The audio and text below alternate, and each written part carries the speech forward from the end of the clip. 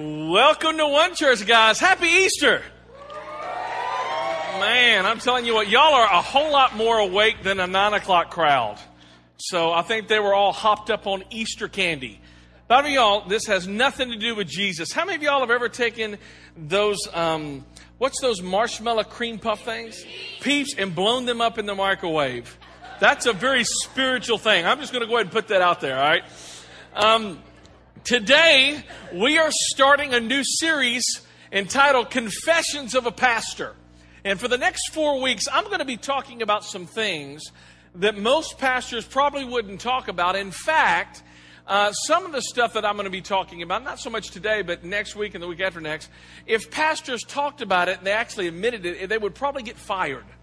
So I want to let you know the reason why most pastors really don't talk about it is they try to keep everybody at arm's length and they try to maintain image. They try to maintain the image of being Mr. Know-It-All and Reverend having it all together. And you need to know this, that this is a pastor who doesn't know it all and it doesn't have it all together. In fact, one person writes it like this. Most people think that they want a pastor to be normal, to be everyday people, but they really don't. They want to see you as superhuman, better than the average person. Church members want to believe your marriage is always strong, that your faith never falters, and that you are virtually without sin. So as a pastor, you have to keep your guard up. Don't let people see the real you. Never let them into your life, and never, ever let them see you sweat.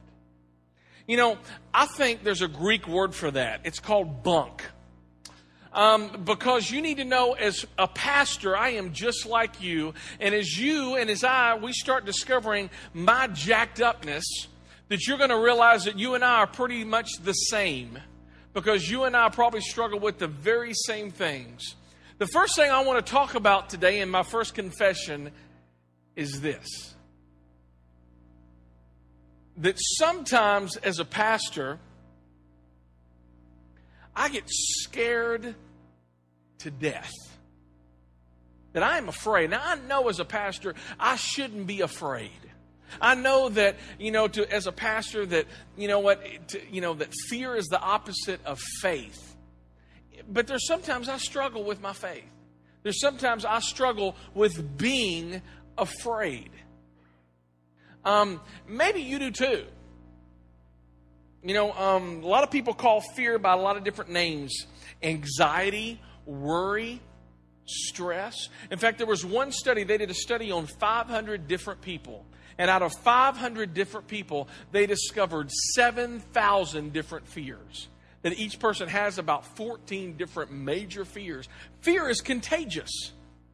Fear is limiting. Fear is debilitating. And it's in fear that becomes the dark room for negativity. Fear. Are you afraid? We live in really scary times. This first 4 months of this year has been scary. The housing market is down. The stock market is down. Unemployment is up. Some of you have lost your jobs and you are afraid and you're scared to death because you don't know how you're going to pay the bills. Some of you have lost health insurance. Some of you have been the casualty of downsizing. And it's just scary. And you start scratching your head and you're wondering, where in the world, how are we going to be able to pay the bills? I can't find another job. Maybe the economy isn't what's scary for you. Maybe it's the next deployment. Afghanistan ramping up.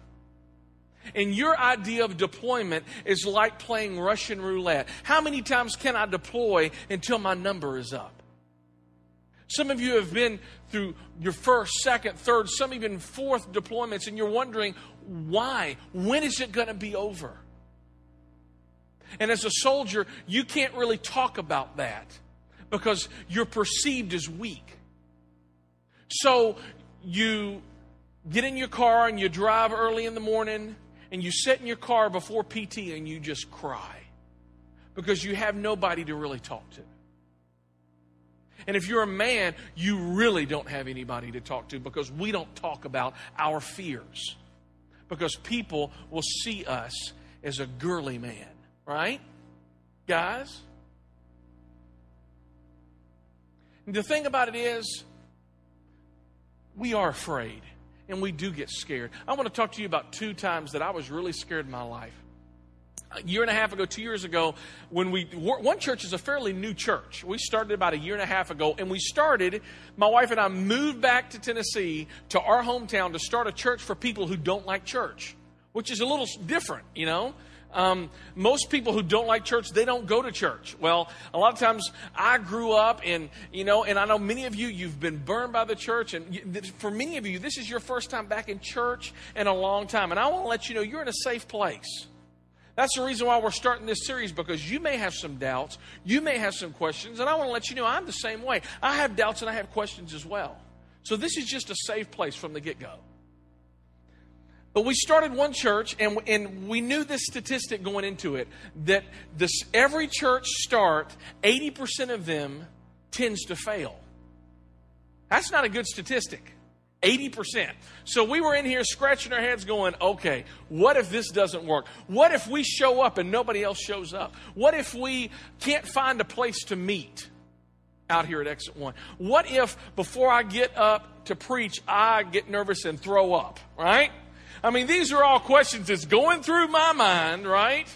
I mean, what if it's a failure? What if I'm a failure? And some of you, there are a lot of our staff in here can tell you, buddy, I was a clock tower sniper 6 months before One Church started.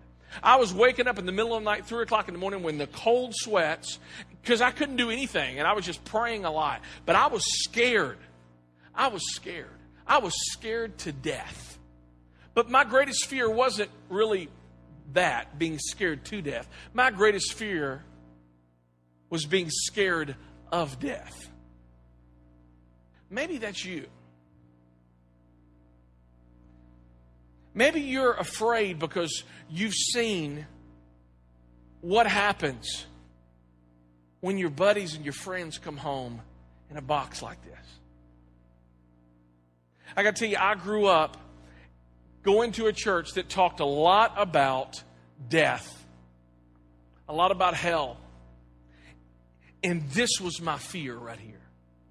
Because I didn't want to go to hell. I definitely didn't want to die.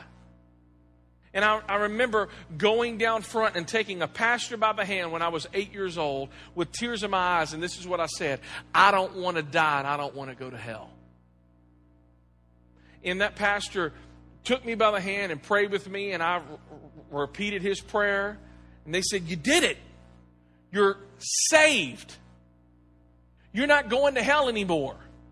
You got nothing to be afraid of." And I got to be honest with you, nothing changed in my life. Nothing changed. And for the next 2 years, every night, I had nightmares. I had nightmares about that I was dying or I was dead and going to hell, and there wasn't any peace. And so much so that my mom and dad said, maybe you need to go talk to the preacher again. And I got baptized. I went to church. I put money in the offering plate. Maybe you've done some of those things, right? And it just, nothing changed in my life. And then I became, a pastor, and I don't really like death now. I mean, this is kind of jacked up if you think about it. My job revolves around this box. Doctors don't do funerals. Pastors do, all right? And I'm a pastor that hates going to funerals. I'm even a pastor that doesn't even like going to the hospital. In fact, if I show up and you're in the hospital, you better believe it's really bad, right? The doctor done lied to you. It's really bad. Because for me to come to a hospital, it's you really tough, all right? Because I don't like hospitals, and I don't like funeral homes, because I don't like being reminded that I'm going to be put in one of these. I don't like that. I was afraid. I was paralyzed by fear and dying. And you know, the reason why nothing changed in me is because I was running from something and I wasn't running to something. That may be some of your stories as well. See, I came and I went down front to the invitation and I shook the dude's hand and I prayed, and I was running from death and I was running from hell, but I wasn't running to Jesus and I wasn't running to life. And anytime you run from something and not to something, it's not a relationship. And that is what does it. That's what God wants in our life. And it was when I really began a relationship with God that this fear went away, this paralyzing fear. Let me tell you what the most repeated command in the Bible is. Let me tell you. Now, some of you thinking it's this: don't cuss, right? Don't drink. Stop doing that. Stop looking at that. Let me tell you what the most repeated command in the Bible is. Are you ready? Do not fear. Don't fear. Ephesians chapter 3, verse 12 says it this way. It says this: in Christ we can come before God with freedom and with what? Without fear. Now, how can we be without fear? Look at the verse. We can do this through what? Faith in Christ. We're going to come back to that word faith. But, you know, God came into this world so that we don't have to be afraid anymore. So that we don't have to be scared. And that happens through faith in Christ. So today I'm going to share with you my greatest fear, the fear of this thing right here, and how I overcome it. And what I'm getting ready to read to you today is the most powerful thing in this book. It's the most powerful thing that has ever happened. If you have your Bibles, turn with me to Matthew chapter 28. If you didn't bring your Bibles, it's going to be up on the screen. And if you have the One Church Bible, you can welcome to turn to page 760. And this is where we're going to be at. Now let me kind of set the stage for Matthew chapter 28, verse 1. The last chapter in the book of Matthew. Matthew, Mark, Luke, and John, the New Testament. All about Jesus, by the way. Matthew chapter 28, verse 1. Let me set the stage. God is dead. Jesus, who claimed to be God, who claimed to be the Son of God, after a ministry of 3.5 years and 12 people who were his best friends around him. These 12 loved hanging out together. They ate together. They hung out around the fire together. They slept together. They rode on boats together. They walked on water together. They cleansed lepers together. They healed people. They drove out demons. They did all of this stuff together. God, Jesus Christ, is dead. About 1 o'clock, one early Friday morning, while Jesus and his disciples were in the garden, in a garden on a hill of Jerusalem, a big mob came and took Jesus away and arrested him. And they beat him. And they brought him in front of a bunch of trials. These Romans and the Jews got together. By the way, the Romans and the Jews hated each other. The Jews wanted Jesus dead because he claimed to be God, and that was against their religion. And the Romans wanted Jesus dead because he claimed to be king. By the way, the Greek word for king is Christ, the Messiah, and they wanted him dead as well. So these two groups who hated each other came together and said, you know what, we're going to kill him. And Friday morning, just 8 hours after he was arrested, he's hanging on a cross being killed, being executed. And for 6 hours, he hung on that cross. And he said some things, and people did terrible things to him, until at 3 o'clock, he uttered his last words, Father, forgive them, for they don't know what they're doing. And it is finished. And he hung his head, and God died. And all of his followers, his best friends, his disciples, started running for their life because they remembered what Jesus said. I am the teacher, you're the student. What they do to me, they're going to do to you, and even worse. So they're trying to save their own skins. So they're running, they're getting as far away from Jesus, far away from that religion, far away from all of this stuff as possible. And they go up and they find this one little room to huddle up in, and they don't leave. And Friday night, they're afraid, they're scared. Their best friend has just been murdered. This is the person they put their faith in, their hope in. Their dreams were all wrapped up around Jesus because they thought, you know what, He's going to save us from these military, from the Romans, from all of this. He's going to lead an insurrection. He's going to come and He's going to be this king, and He's dead. So Saturday night, Friday night, Saturday morning, Saturday night, they're all huddled up in this room, and they're scared. They wake up Saturday morning, and they hear footsteps approaching. Is it Roman soldiers? They come up the stairs, and they hear a knock, and their hearts jump into their throats. Is it soldiers? And it's just some of the ladies who followed Jesus. And that entire day, Saturday, they lived in fear of death, because they knew they possibly could be next. And then Sunday morning takes place. Matthew chapter 28, verse 1, this is what it says. Early on Sunday morning, as a new day was dawning. I like that.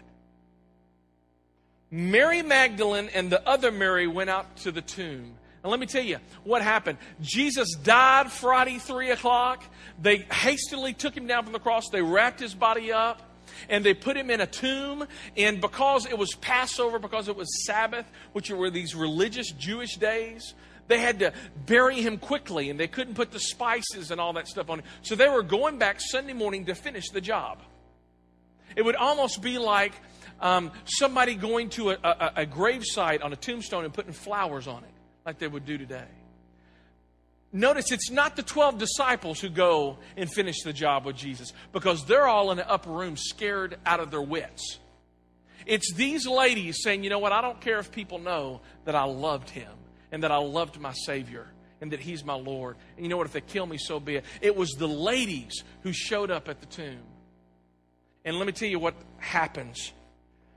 Verse 2 of Matthew 28, suddenly there was a great earthquake, because an angel of the Lord came down from heaven and rolled aside the stone and sat upon it. His face shone like lightning, and His clothing was as white as snow. Then the angel spoke to the woman and said these words. What did he say?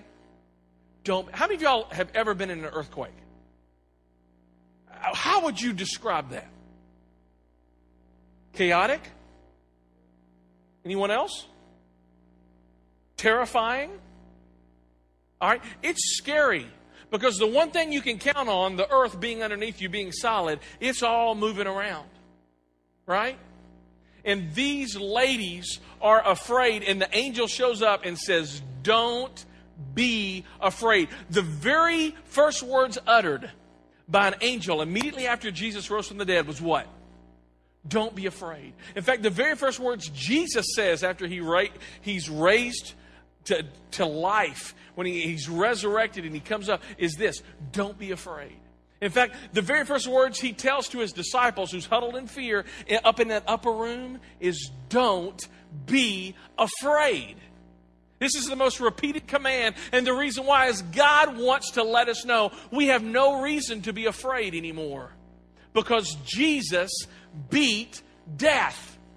In fact, Jesus says this in one of His earlier sermons in John chapter 11, verse 25. Jesus told her, I am the resurrection and the life. That's what it says. Resurrection, that's a churchy word that means if you're dead, you come back to life again. I am the resurrection and the life. Those who believe in me, even though they die. Look at that. Even those who believe in me, even though they die, like everyone else, will live again. You see, what happened is this. Jesus says, I beat it. They tried killing me, but you know what? I'm alive. So you don't have to be afraid anymore. You don't have to be scared. And that's what did it for me. It's when I realized that this verse right here, in fact, I'm going to keep on reading John chapter 11, verse 25. Those who believe in me, even though they die like everyone else, will live again. Now look at this next part. This next part is going to make you go like this. Wow. All right? They are given, what's that next two words? They are given what? Let's say that one more time. They are given eternal life. for believing. Everybody say the word believing. And we're going to talk about how you get eternal life. You just said it. They are given eternal life by believing in me. And look at this next part. And will, what's that next word? Will sometimes perish. Is that what it says? It says will never perish. Let me give you some really good news this morning. The thing that you're most afraid of, which everybody's afraid of dying, the thing that you're most afraid of will never happen. Never. Now, some of you are thinking, well, how can that be? I've been to funeral homes. I have seen my mother or my father in one of these. How can you say you will never die? I mean, that doesn't make sense to me. The thing that you worry about most is the thing that you have to really worry about least, because what this verse says is that you will never perish. You will never die. When the doctor says, I'm sorry, sir, it's terminal, he's mistaken. He's mistaken. Now, how can I say that? All right? Let me tell you, there will never be a time that you will know life if you have a relationship with God. Never. There will never be. You won't know the color of your casket. All right? You're never going to be placed in one of these. You're never, ever going to hear the dirt falling on this. You will never die. Now you're thinking, show me. I'm from the state of Missouri. Show me. Look at this. 2 Corinthians 5:8 says this. To be absent from the body is to be present with the Lord. That's just a way of saying if you're not in your body, you're with God. It's that simple. All right? If you're not here, then you're there. At the same, that's what's so cool. That is what's so spanking fine about this. I love this. You're never going to die. Look at John chapter 10, verse 28. I'm going to throw a lot of different scriptures at you, but I want to prove to you what Jesus said. Jesus says, I give them what? I give them eternal life, and they shall, what is those next two words? Never die. For nobody's going to snatch them from my hand. They will never die. I will give them eternal life, and they will never die. The thing that you fear most, which is death, is the thing that will not happen to you. Because when you close your eyes for the last time and you take your last breath, and the doctor calls, I'm calling it, y'all seen ER, right? All right, I'm calling it 10:28. That, you know what? Right when that last breath takes place, you're more alive then than you ever have been. You're more, but I mean, as soon as your eyes close, it's like blinking. Y'all blink right now. You see, how fast was that? That's pretty darn fast, don't you think? All right, quicker than that. Quicker than a twinkle in your eye, which is faster than a blink. All right? I mean, quick. As quick as you can go from your eyes from here to there. There you go. Quicker than that. As soon as you stop breathing, you are alive. You will never die, for you have eternal life. Now, let me just say, everybody's going to live forever. Some of you, y'all may be coming here and say, you know what, I think when you die, that's it. You just push up daisies. Well, no. Everybody lives forever. The question is where you're going to spend your eternity. It's not whether, okay, I asked Jesus into my heart, you get eternal life, and then, you're waiting for your eternal life. No. Everybody has, you're going to spend eternity somewhere. The question is, you're just waiting to relocate. How many of y'all are PCSing, this summer? All right? You know what's happening? You're waiting to relocate, right? All right? Anybody know where they're going yet? All right, where are you going? San Antonio. The Riverwalk is the bomb there. I need to let you know. Really good, all right? But see, what you're doing is you're waiting to relocate. Let me tell you, if you are in here, you will live forever. You're just waiting to relocate. The question is, where are you going? And you're saying, well, I don't know where I'm going. Well, we're going to talk about that. All right? You know where you're going. You got orders. And you see, some of you, you're like, well, I don't know quite where I'm going. I don't have those orders. Well, we're going to talk about those orders this morning, and it's very, very easy. In fact, the last verse we're going to look at today is the most popular verse in the entire Bible, because you see it at football games, right? It's always in the end zone, and they hold up what? John 3:16. Very good. All right. John 3:16. Now, let me tell you, before we hit John 3:16, I'm going to let you know a lot of churches complicate this, and I have complicated this, all right? We got to keep this simple because Jesus made it simple. Let me tell you, you don't become a Christian by going to church. See, some of you, the reason why you're here today and you haven't been in like 6 months, and you are so welcome. We want to let you know that. We are so glad that you're here. But some of you have to think, well, if I just show up, I'll be good. Let me tell you, going to church doesn't make you a Christian. Sleeping in your garage doesn't make you a car, does it? Right? I mean, let's just go through the logic on this one. And if that doesn't work with you being a car, it doesn't work with you having a relationship with God just by showing up to church. And some of you think, if I put some money in the offering plate, it don't work like that either. Because you can't buy it. And you know what? It's like, how many of you ever go to McDonald's and you order a Big Mac, and just because you give them money doesn't make you a Big Mac, right? You see, it's more than just giving money. It's more than just showing up at something. It's something bigger. But see, the church, we've tried. You pray a prayer. Man, I've said that. If you pray this prayer, then you get saved. And you know what? That's what kind of screwed me up early on when I was a kid. I prayed a prayer. I said some words. So I'm okay. I wasn't. Because that can happen by praying a prayer, but it doesn't automatically happen. There are no magic words to say. Let me show you what Jesus said. By the way, nowhere in the Bible does it ever say, if you pray this prayer, you're going to go to heaven. In fact, nowhere in the Bible does you ever see somebody pray a prayer and get saved. It's amazing. John 3:16. This is what it says. Some of you know this, all right? This is what it says. God loved, let's stop right there. God. He is the subject. He is the one. God loved.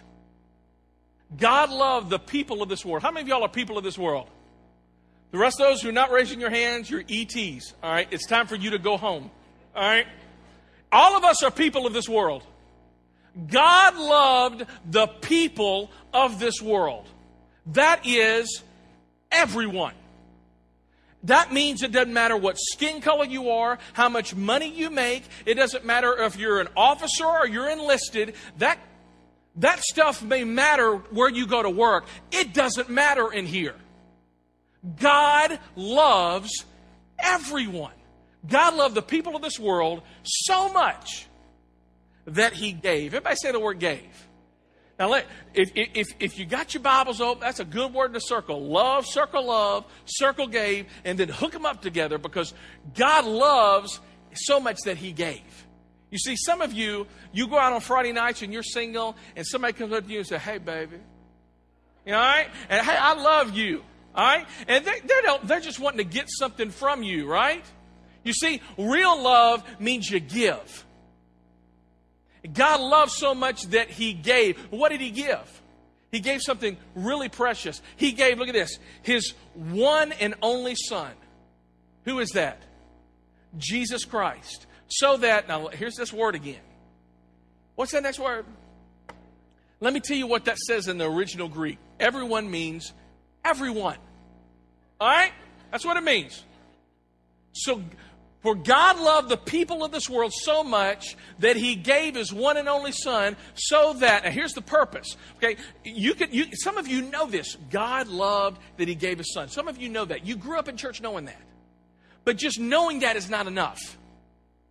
You see, just having that facts up there is not enough. Here's the purpose.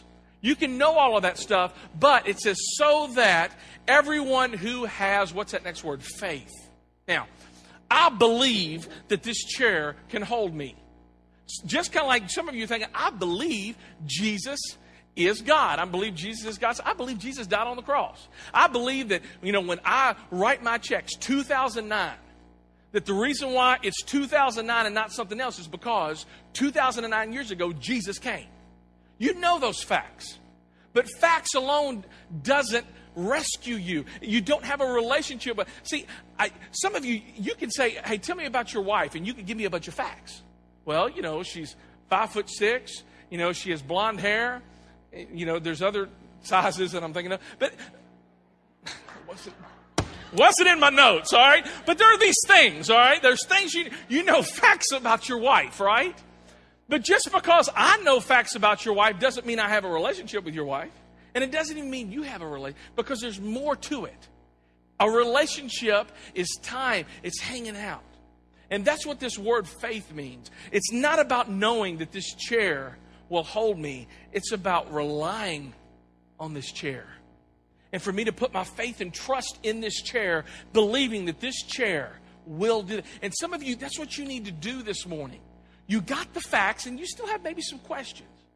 But you got these facts. You need to say, I'm going to trust, I'm going to rely on God so much that I'm going to rest on Him. I'm going to keep on going. So that everyone who has faith in Him will have, not hope to get, will have it. If you believe, if you have faith in Him, you do have eternal life now. Now. Not hope to get, you got it now. And what's that? Look at these last three words. This is our sermon. Never really die. Some of you right now, you're afraid and you're fearful. And some of you are afraid of this box right here, this pine box. And you're scared, and you don't know when it's going to happen. Maybe you're afraid because of your spouse or your mom or your dad or your brother. And what Jesus is saying today is that I am life. I give eternal life. But you have to put your faith in me. You have to do that. So as we close today, I'm going to say this is what you need to do. You need to put your faith in Jesus. I'm not saying come join a church. I'm not saying walk down an aisle. I'm not saying take somebody by the hand. I'm not saying put money in the offering plate. I'm saying, God, I need you in my life. I put my faith in you. That's what it says, John 3:16. I put my faith in you. And some of you need to do that today. And I'm not going to embarrass you. I'm not going to ask you to raise your hand. I'm not going to ask you to come. You need to do that. And that right there is going to be the first step of a journey. And you're still going to have questions. You're still going to have worries and problems. But the biggest fear in your life, is taken care of. Let's pray. Dear God, we thank you so much, Lord, that you are life. Lord, that you beat death. You beat all of this stuff, that you came up out of the grave, that no one today can say, this is where Jesus is. These are his bones. We can't say that because you are not here. You have risen. And Lord, I pray so much, Lord. I've been praying so much, and my heart has been burdened, Lord, for this morning. For there's so many people who just don't go to church because they've been to church and they've been hurt and they've been burned because the church makes it complicated. And Lord, I pray that today, Lord, that you would make it so simple that we need to put our faith in Jesus. Lord, I pray for that person right now who just doesn't know. They worry and they struggle and they don't know if they have that eternal life. Your word says in 1 John chapter 5, verse 13, that these things I've written to you who believe in the name of the Son of God so that they can know that you want us to know. But I pray, everyone here, that before they leave, that they would realize that your Son loves them so much that he died on a cross. Just how they are. That they don't have to clean up. They don't have to get better. That Jesus Christ, died exactly where they're at. And Lord, that you rose from the dead to show your power that you can change us once we come to you, God. Lord, I praise you and we love you so much for your love. For it's in Jesus' name that we pray.